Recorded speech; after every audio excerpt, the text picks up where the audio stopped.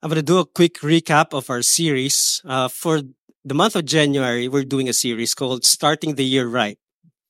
So we began by preaching on how Abraham started the year right. And then we went to Moses, how he did started the year right. And then last week, we talked about David and the Ark of the Covenant, how he started the year right. Today, I want to talk to you about how Jesus did it. So from Abraham to Moses, David, now Jesus. The word for today is surrender. The word for today is surrender. When you hear the word surrender, what comes to mind is defeat, shame, pity. It's very un American. In fact, I would say that it's against the human spirit. You don't surrender, you keep on doing what you're doing. Surrender is the opposite of victory. We live in a society that thrives and promotes winning. So when you hear the word surrender, it's like, I don't want this. I don't like this. But you see, surrender is one of the most misunderstood words in the scriptures. When you try to read the Bible and you try to reflect on our faith, being Christian, you cannot help the fact that we are face to face with understanding that Christianity is a calling to surrender. That our discipleship, the call of Jesus for discipleship, is a calling to surrender. That whenever you call Jesus Lord and Master, that implies surrender.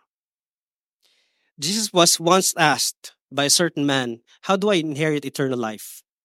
This guy is rich. Now, according to Mark chapter 10, a guy came to him, he's rich, and he went to Jesus and said, how do I inherit eternal life? Now, this guy, according to the Bible, according to Mark, according to him, he's been doing everything that the law says. He honors his parents. He practices Sabbath. He doesn't do idols. He doesn't murder. He doesn't steal. He's following the 10 commandments. And yet he's asking Jesus now, how do I inherit eternal life? What he's really asking Jesus is, what else am I missing in my checklist to secure the next life? That's what he's asking. He's trying to ask, how do I secure the next life? I have already secured everything here. I have everything I ever wanted here. I have everything I need. But how do I secure the next life? That's his question. Now, there are two ways how to secure an inheritance. We're talking about inheritance in the biblical context. There are two ways to secure an inheritance. Number one, the easiest way is to become an heir. If you want to be an heir, you will be a son. And the only way you can be a son is to be born in the right family. So automatically, when your father dies, you get something, inheritance. So no matter if you are the firstborn, the secondborn, or the last, you will have an inheritance. Now, if you remember the parable of Jesus about the prodigal son, there's this one father, he has two sons. The youngest son said, one day, I want to enjoy life. I want to go over there on the other part of the city, and I want to experience what life has to offer. So one day he went to his dad and he said, I want to have my inheritance.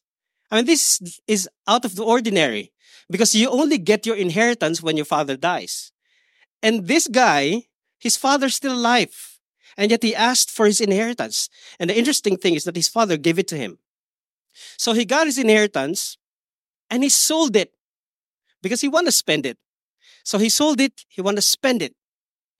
And then when he spent it on things that, that you can experience in this life, not in the next life. So he spent his inheritance. Every son is an heir, and every heir will get an inheritance. That's the easiest way to have an inheritance. The second way is to acquire that inheritance. So when he sold it, that means somebody bought it from him, correct? And that guy, somebody bought it from him, that guy got the inheritance. We're talking about the piece of land. That's the inheritance in the context of Israel. But this guy knows, the one who bought the inheritance, that he cannot acquire it permanently. He can only have it temporarily. Why? Because the Old Testament law says that he has returned that piece of land that he bought on the 50th year. It's called the year of the Jubilee. All the lands in Israel cannot be bought and sold permanently. It has to be given back to God. So on the 50th year of the Jubilee, he has to return it. So this guy with that context is asking Jesus, how do I inherit eternal life? There's one thing I want to reflect upon this morning. A lot of people would think that we are all children of God. And if we are all children of God, we're going to heaven. That's not true. The Bible doesn't teach that. This passage, in fact, tells us that not everyone is a children of God. This guy has been following the law, but this guy understood that he doesn't have the inheritance. Why? Because he's not a son. See, not everyone is a son. Any Jew or any Israelite is not guaranteed an inheritance of eternal life. They know that. That's why this guy is asking, how do I inherit eternal life? Following the law, following the Old Testament law does not guarantee eternal life. Oh, Pastor, I've been doing things. I've been good. I've been, giving away to the poor. I've been good to my neighbor. I'm not murdering anyone. I'm not stealing anything. I'm good. Bad news is that you're not going to heaven. But just simply by doing that, you don't have eternal life. The only way you can have eternal life is if you become an heir. You can only be an heir if you are a son. This guy said, I've been following the law meticulously from my youth. And yet he's asking Jesus, how do I inherit eternal life? That means by implication, he doesn't have it. Simply by following the law won't get you to heaven. And Jesus said, hang on, this is what you do. Verse 21 of Mark chapter 10. Jesus looking at him, loved him, and said to him. Now, let me pause for a minute. When we read the Bible, sometimes we just brush through reading the Bible and we're not really paying attention to the words. We're just, interested in the response of Jesus. But pay attention to this. It says, Jesus, looking at him, loved him. I mean, this is not a bad guy. This guy gives pleasure to God. He's following the Ten Commandments. He's consistent with his obedience to the law. So it says, looking at him, Jesus loved him, and he said, you lack one thing. Go sell all that you have and give to the poor, and you will have treasure in heaven, and come, follow me. Now, there's a lot of things going on here, but the scriptures say that the man went home depressed. He's depressed. The word for that is disheartened, but he's depressed as we know it. Verse 22 says, disheartened by the saying, he went away sorrowful.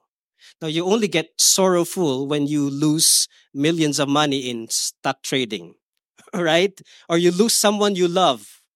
You don't just become sorrowful just because there's something that saddens you. This guy is sorrowful because he cannot have both ways. Now, he was practically given the chance by Jesus to choose either keep the status quo, keep on following the commandments, keep your material possession, but you do not have eternal life. Or keep on doing the law, sell your possession, follow Jesus, and then you will have eternal life. And the Bible said this guy went away sorrowful because he cannot give up his possessions.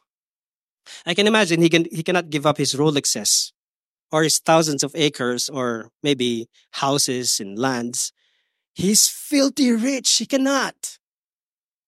He cannot imagine himself literally praying the Lord's Prayer. Give us this day our daily bread. Now, who among us still pray, give us this day our daily bread?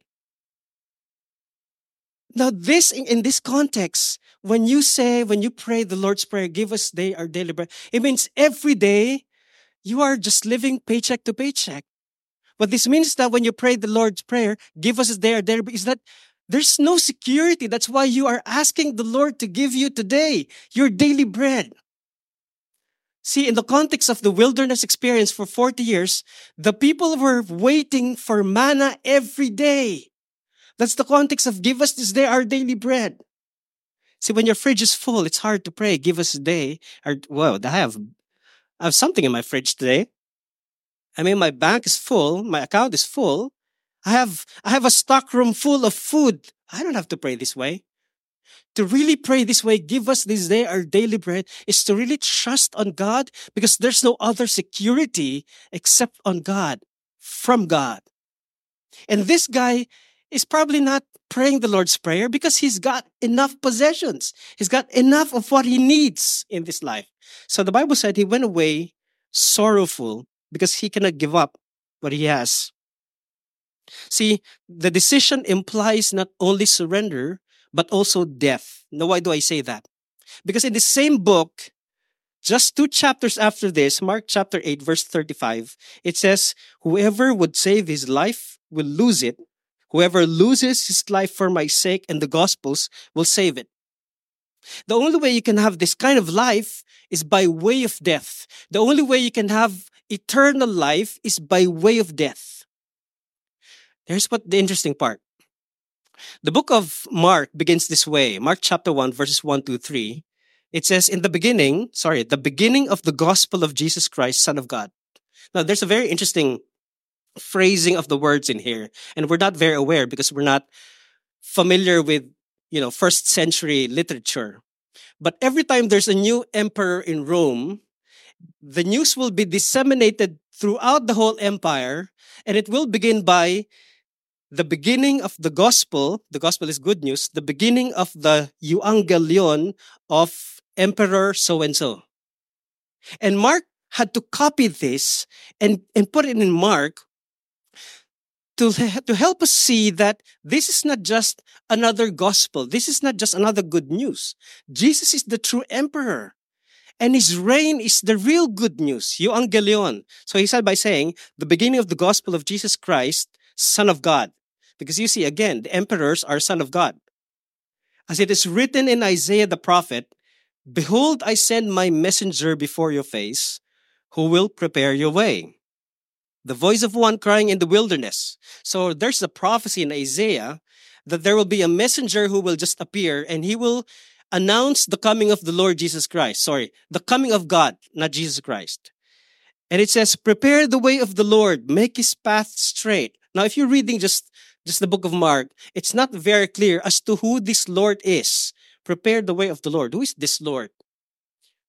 But when you go to the real original chapter, Isaiah chapter 40, verse 3, you will find out that this is not just some Lord or Master or King or Emperor. This pertains to God. Now, what's interesting here is when Mark quoted the book of Isaiah, he was actually quoting three passages and combining it to one. And we're not very familiar with this one, but when you read the Hebrew, you will see that there's conflagration, there's combination of quotes here. Although he said it's written in Isaiah the prophet, he was actually quoting two more other passages. One is Isaiah 40 verse 3. Second is Exodus chapter 23 verse 20. And the third one is Malachi chapter 1 verse 2. He's putting them back together. Now, here's the trick. The Old Testament was written in Hebrew, and the original text doesn't have chapters and numbers. And therefore, if you are Mark and you are quoting a passage in the Old Testament, you've got to have photographic memory. Because there's no way you can say, in Isaiah there's no chapter. In Isaiah verse, there's no verse. You will have just to quote from memory. This is what Mark is doing here. He's quoting from three passages in the Old Testament. Isaiah, Exodus, and Malachi. But Isaiah chapter 40 is a prophecy about the return of God. Now, why would God return here? The prophecy is about the return of God from exile. See, in the Old Testament, the whole nation of Israel were given a covenant with God. It's an agreement that they have to be faithful to God, and in return, God will be faithful to them. And if they break the covenant, they will be sold in exile. And that happens in the time of Nebuchadnezzar. He marched all the way to Jerusalem, took away the people, brought them to the Babylon as exiles. This is what Isaiah has been prophesying. The people has broken the covenant and God will bring them to exile. But the hope is that they will be returned to the land of Israel and that God himself will come back to Israel. What Mark here is saying is that the time has come. It is being fulfilled. God is coming back to Israel. So the original quote is from Isaiah chapter 40 verse 3. It says this, a voice cries, in the wilderness, prepare the way of the Lord. Now watch this. The Lord here is all caps. You see it? This all caps in Hebrew is the name of God in Tetragrammaton, HYHWH. This is Yahweh. what Isaiah is saying is that in the wilderness, prepare the way of Yahweh. Make straight in the desert the highway for our God. What he's saying is that God is coming back to Israel in person. He himself. He's coming back in person. But the obvious question is, well, did even God leave in the first place? Why is he coming back? Did he leave in the first place? If yes, the question is when and how? How did God leave in person? Well, we know that the Ark of the Covenant is the throne of God. It's the visible throne of the invisible God. And this ark, when Solomon built the temple, it was placed in the inner chamber. But in 586 BC, it's always the history that we go to. In 586 BC, Nebuchadnezzar marched to Jerusalem, destroyed the city, destroyed the temple, burned it, and took away all the treasures that's inside the temple, brought it to Babylon. Now, the ark never came back. Do not believe Harrison Ford, Indiana Jones. It never came back. No. Raiders of the Lost Ark, if you've seen it, no, it was not discovered. Even up to now, they have no way to trace where the Ark of the Covenant is. They don't have it. But here's the thing. The visible throne of God, the Ark of the Covenant, symbolizes the reign of God. Without the Ark, there's no presence of God. That means when they built the second temple, and in the time of Herod, when he refurbished the second temple and renovated it, in the time of Jesus, that means the Ark of the Covenant was not inside the inner chamber. That means the inner chamber was empty. The presence of God was not there. So that means all the people in Israel in the time of Jesus were all waiting for God to come back. Isaiah has been prophesying God will come back, and now this is the time. And Mark is saying now is the time for God to come back. The presence of God will come back. What's interesting is that after Isaiah, there was another prophet who saw a vision. And then he prophesied about this vision. You'll find this in Ezekiel 10. Ezekiel had a vision. He saw heaven. He saw the cherubim. He saw the holy place. But then he also saw that the glory of God departed from Jerusalem. This is a very interesting vision. He saw the glory of God departed from Jerusalem away from the temple itself. So that means there's no presence of God inside the temple. And if there's no presence of God inside the temple, God's presence is not with Israel. That's why there's a prophecy for God's presence to come back. Now, there should be no doubt in our minds that when Mark quoted Isaiah, he was saying, look, this is the time that God will return. Watch out. And then he said this, verse 9, in those days, Jesus came from Nazareth of Galilee and was baptized by John in the Jordan. And when he came out of the water, immediately he saw the heavens being torn open and the Spirit descending on him like a dove, and a voice came from heaven, you are my beloved Son, with you I'm well pleased. Now, when you read this, two things come to mind. This sort of baptism of Jesus is kind of cute, and it's peaceful and calm. What if I tell you that the language Mark used here is a violent kind of language? There's no way peaceful or calm or cute. It's violent. Let me tell you why. Because baptism is the language of death. Baptism is a language of death. Now, we said the baptism is a language of death. How? Well, we have to listen to Apostle Paul. This is how he explains it. 1 Corinthians chapter 10, verses 1 and 2, he said, for I do not want you to be unaware or ignorant, brothers, that our fathers were all under the cloud, and all passed through the sea, and all were baptized into Moses in the cloud and in the sea. What Moses is trying to say here is that the crossing of the Red Sea, although they just crossed the Red Sea and came out alive, he's saying that this is their baptism. Are you still with me? Yes? Now, this is a little bit hard to take if this is your first time to hear this. What Paul is trying to explain is that the crossing of the Red Sea is symbolic of their transition from one life to another, from one slavery to another. That means every step towards that sea is a step of death. Let me explain why.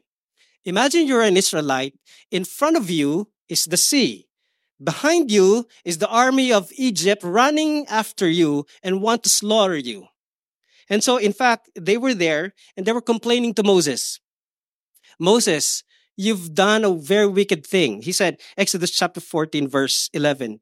Is it because there are no graves in Egypt that you have taken us away to die in the wilderness? I mean, you brought us here to die? Look here. In front of us is the sea. At the back is the army of Pharaoh running after us. There's no way but death. So to them, it's just death all over.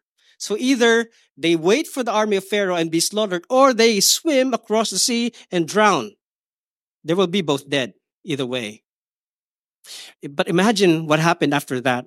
Imagine God telling Moses to divide the sea, to put his staff and divide the sea.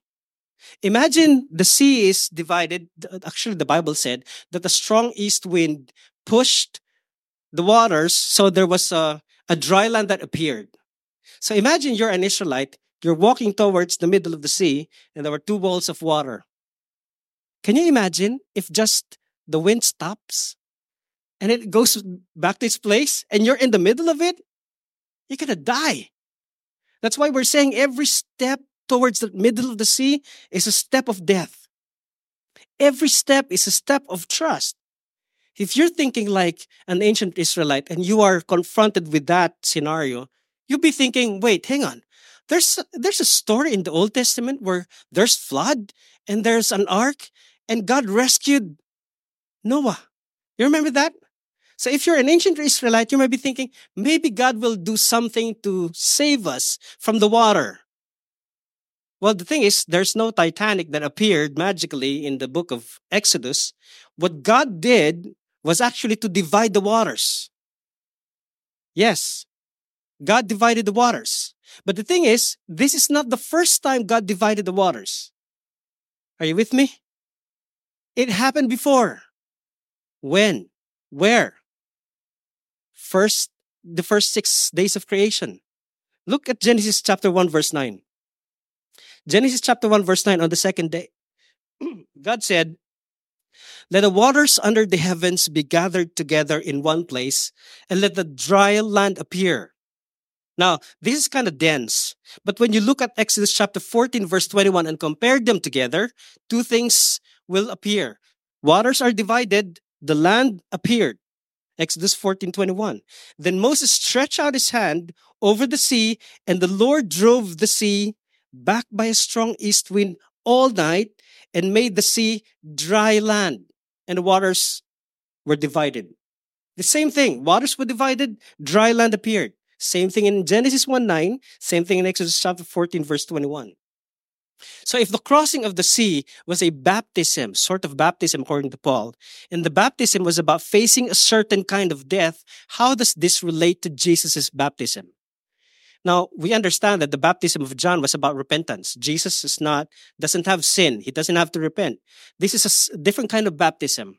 This is a baptism of death. So in verse 10, it says, when he came out of the water, immediately he saw the heavens being torn open and the Spirit descending on him like a dove.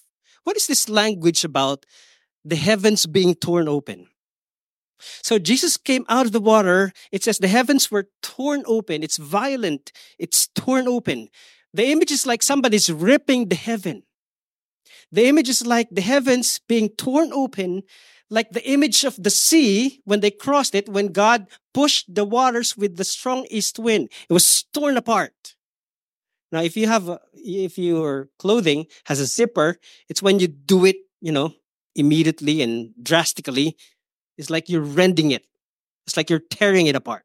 That's the language here. Now, the word tear apart or torn apart is very interesting because it was used again when Jesus was arrested. He was brought to the high priest, and the high priest asked, "Are you the Son of God?" And Jesus said, "Well, I am."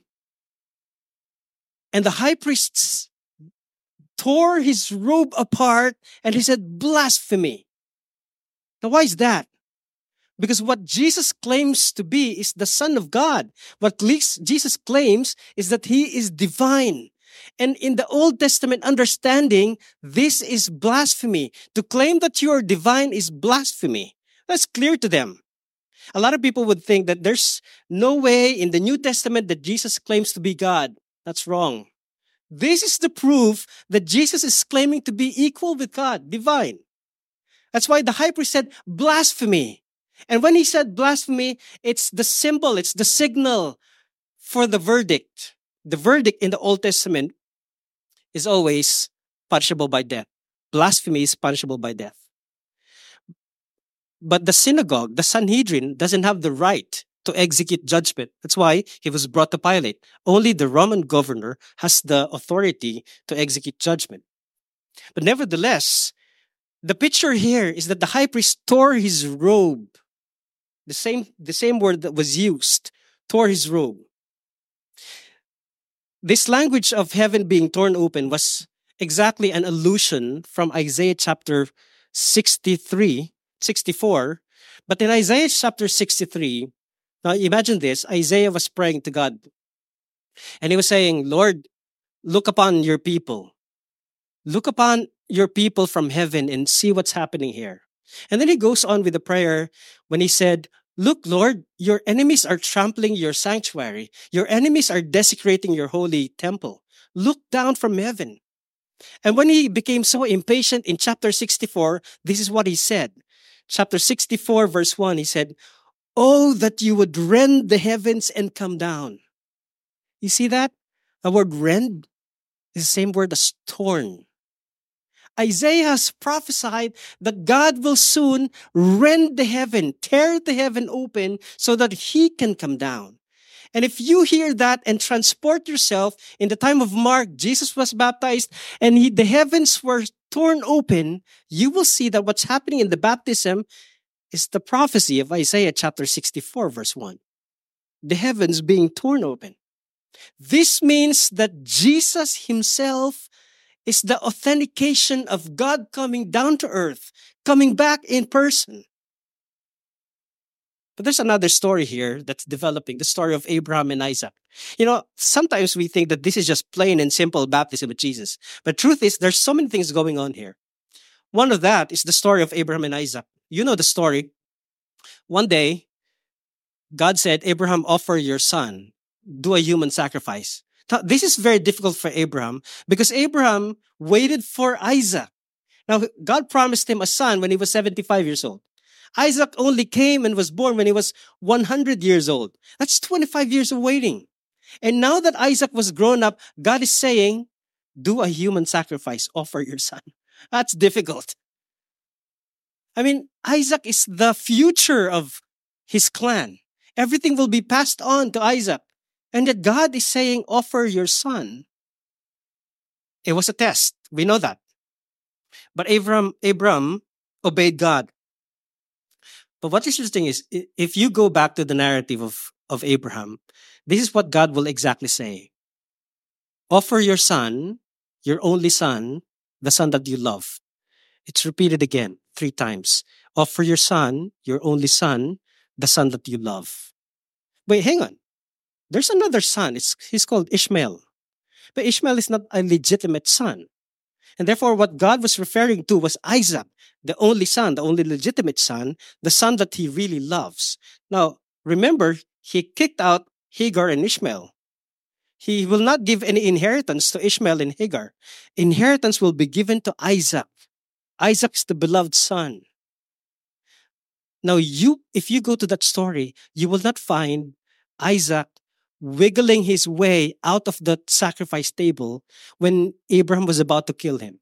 You will not find Isaac protesting, Dad, don't kill me, untie me here, leave me alone. There's nothing in the Bible like that. What this means is that Isaac was a willing sacrifice. Why? Because he wanted to please his father. And when you see Jesus going to the water, being baptized, understanding that baptism is about death, but that means he's like Isaac, a willing sacrifice, even up to death. That's why there was a voice from heaven that says, this is my beloved son. Think of Isaac, whom I'm well pleased. Think about the echo of what God told Abraham. Give your son, your only son, the son that you love. Think about Jesus. Think about Isaac. That's why Jesus' baptism was a baptism of death. Now, we understand that there's a violent word there, tear the heavens open. But this did not stop here. It was used again the moment Jesus died on the cross. What happened? At the cross, when he breathed his last, the Bible said the curtain, the veil of the temple was torn open. The same word, torn open. As if someone violently ripped the curtain of the temple from top to bottom, ripping it. You see, this is what the understanding of the Hebrews are. They understand that the heaven is the abode of God. That's a given. But they also understand that the temple is also the house of God. And the inner chamber is the sanctuary of God. The veil that divides the inner chamber and the holy place is the heaven. So when the veil was torn open, it's like the heaven being torn open. Same thing. God is revealing himself as if God is saying, this is the time that I'm coming down. Jesus is the one that's being shown. Jesus is God in the flesh. See, going to the water is like crossing the Red Sea, but this time, there's no ark that will save in the time of Noah. There's no dividing of the sea. In the time of Jesus, there was no rescue. There was no rescue whatsoever. Instead, we see the heavens torn open. You see it. The reason why there was a voice from heaven that said, this is my beloved Son whom I'm well pleased, is because even Jesus, the true Son of God, at the start of his ministry, had to make this painful decision to surrender. This is not just a call for us, for his disciples to surrender. Jesus himself did this. If Jesus made this decision to surrender, how much more should we? If Jesus himself surrendered to the will of the Father, even to the point of death, how much more should we? If Jesus himself embodied the prayer he taught, your kingdom come, your will be done on earth as it is in heaven, how much more should we? If Jesus himself prayed in the Garden of Gethsemane, not my will, but yours be done, how much more should we? I think if we really want to take God seriously, if we really want to grow our faith this year, if we truly want to become like Christ, the first step is always surrender. And here's the thing. Surrender is not 85%. Surrender is not 95%. Surrender is everything. It has to be 100%. Because if you will not surrender even 1%, that's not surrender. Surrender has to be everything. Here's the question. Is there an area in your life that you've been keeping just for yourself? No one is allowed. Just me. Not even God can touch it. Just me. Is there an area in your life where it's like Jesus telling the rich man, you've been doing everything good, but there's one thing left for you to do? Sell your possessions and come back and follow me. Is there an area in your life where it's too precious you cannot give up? Well, this can be a person, this can be a possession, this can be an experience. Anything that you deem important than Jesus, more important than following Jesus, is something that you can't give up, is a possession. What if you are the rich man at the feet of Jesus asking for eternal life? The question is this. Are you going away sorrowful because you cannot give it up? Or will you be a son? Will you be able to say, Jesus, I give up. I want to inherit that. I know that I'm giving up a lot, but I know that there's going to be something in return that's better than what I have right now. Or maybe if we can make a twist of this, maybe it's something else. Maybe it's yourself that you can give up. Maybe it's something that hurts you, that pains you. It's an experience. Or maybe you're having some trouble with forgiveness. I know that if I surrender myself to God, I will have to surrender also that experience of being hurt. I cannot forgive that person. You know what's interesting about the Lord's Prayer is that the condition for forgiveness is that if you also forgive others, forgive us our debts as we forgive others also. It's not repentance, it's forgiving others as well. Maybe you cannot do that. Maybe that hurt is too precious, you want to keep it. Or maybe, just maybe, what keeps you from surrendering your life, what keeps you from embracing your calling, what keeps you from getting involved in the ministry is that you just simply don't want to move. You just simply want to decide. See, the reasons why Christians remain believers and not disciples is because people decided not to fully surrender. Beloved, the first step is surrender. There's no other way to inherit eternal life but to surrender. Now, if you've been baptized, you understand what this means. It's about the rising and dying. It's about when you were dipped on the water, you die, and when you rise up from the water, you live. It's symbolic of resurrection. But if you have made that decision, it doesn't stop there. Why? It's not just a spiritual checklist, that you have, that you tick off your box. I've done all the required things so I can go to heaven. I've been baptized. I already prayed the sinner's prayer. I go to church. I've been a member of the church. I give every day. I give every Sunday. I go to church every Sunday. All the list. No, it's not like that. Every time we come to worship on Sunday is a participation in the death and resurrection of Jesus. Because we worship a living God, a living Christ who said, I will come back. Every time we participate in communion, we say, Maranatha, may Jesus come back. Again, communion is a celebration of his life and death. Every time we pray the Lord's Prayer, we're praying, may your kingdom come, your will be done on earth as it is in heaven. As if we're saying, I'm dying to my will. I'm surrendering my desires to you. I'm dying so that I can live this new life for Jesus. If we're going to start the year right, we're going to have to be face to face with the fact that we cannot do it properly without surrendering our will to God. You have to take that prayer seriously. Not my will, but yours be done. And if you're saying, yes, Lord, I'm surrendering, what's next to that is you come and follow Jesus. That's one of the hardest things to do, coming and following Jesus. It's easy to just come. It's hard to follow him in what he wants to. So if I'm going to ask you today, what does he want you to do? Is it just being here every Sunday? Is it just working Monday to Friday? What is it that he wants you to do? As far as I know, the Bible is calling us to be good disciples. And as disciples, we are being called to the ministry. Here's one thing that I'd like you to understand. The pastor is not the only person called to the ministry. No, no, no, no. We are all called to the ministry.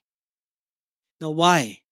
Because if that is so, then the pastor is the only one who will inherit eternal life. If we are all sons of God, we will inherit eternal life, then we have this call to discipleship. Now, I may have a different gift. You may have a different gift. We're not all preaching here. But you are also called to the ministry. Whatever we do after Sunday, Monday up to Friday, in your workspaces, in your own context, in your culture, that is your ministry. And if you are not, your mentality is not doing ministry, then what is it that you're doing? Is it just about you? See, a lot of people have not dedicated their lives and they're just working for their lives. They just go to the office, go back to the house, and they're working and working. At the final, they would say, it's time for me to retire. I'm going to just enjoy my life. And maybe some Christians would do that. They would just work and work and work. And after that, they would retire and say, now is my time to do ministry. Our life, the moment you surrender your life to God, is called ministry. The moment you surrender your life to God, is called discipleship. The moment you surrender your life, is called following Jesus. This rich man is confronted by a decision. Either he keep the status quo, he does what he does best, following the law, He keeps his possession and everything that he owns dear, but is not guaranteed eternal life. Or he can do what he does best, following the law. He sells his possession, everything that he thinks is dear to him, and follow Jesus. I think the challenge is clear. You have to surrender. Death is the way of surrender. Let's pray. Father, we acknowledge that you are a good God and that you want what's best for us. And it's true that what you said, that if we lose this life, we will gain it the next. But if we keep this life, we will lose the next one.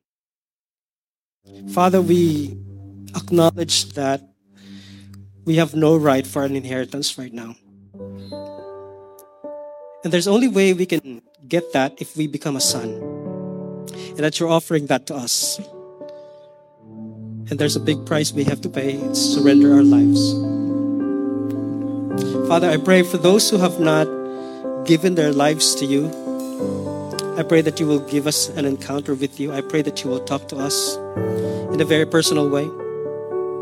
If you have not made any decision to surrender your life to Christ, if until now you are living for yourself, I want to pray with you. I want to pray for you. And quickly, would you raise your hand so I know that I'm praying for you? If you want to make the decision to surrender your life, raise your hand. I want to pray for you. Thank you. Thank you. Thank you. Heavenly Father, thank you so much for your goodness. You can see our hearts. We are transparent before you. There's nothing we can hide from you. We have here brothers and sisters who wants to surrender their lives to you. Father, I pray that your Holy Spirit will encounter them, will meet them where they are. I pray that you're the one who will assure us that it is not religion that saves us. It's not coming to church that gives us the guarantee to eternal life. It's the relationship with you. It's becoming your son, your daughter. Father, I pray that you will talk to them in your most precious way, in your personal way. For those of us here, Father, who are already been baptized, who's already walking in step with you, I pray that you will help us focus on your grace. Help us focus on following you. Help us focus on denying ourselves. Help us focus on following you and you alone. Father, there are so many distractions in this world. But I pray that you will help us focus on the truth. Help us focus on our call. And every time we come together to worship you, every time we do the communion, every time we pray, allow us to remember that this is about denying ourselves. It's about dying daily. It's about making decisions every day to surrender our will to you. And we surrender our will to you. Would you look down upon us? Look from heaven and look at us and be pleased. In Christ's name we pray. Amen. Amen.